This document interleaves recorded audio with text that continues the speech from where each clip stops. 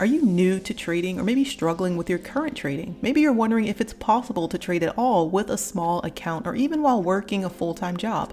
I've actually been in the trading industry for over a decade now, and I started learning how to swing trade stock options while I was still working a full-time job as an engineer.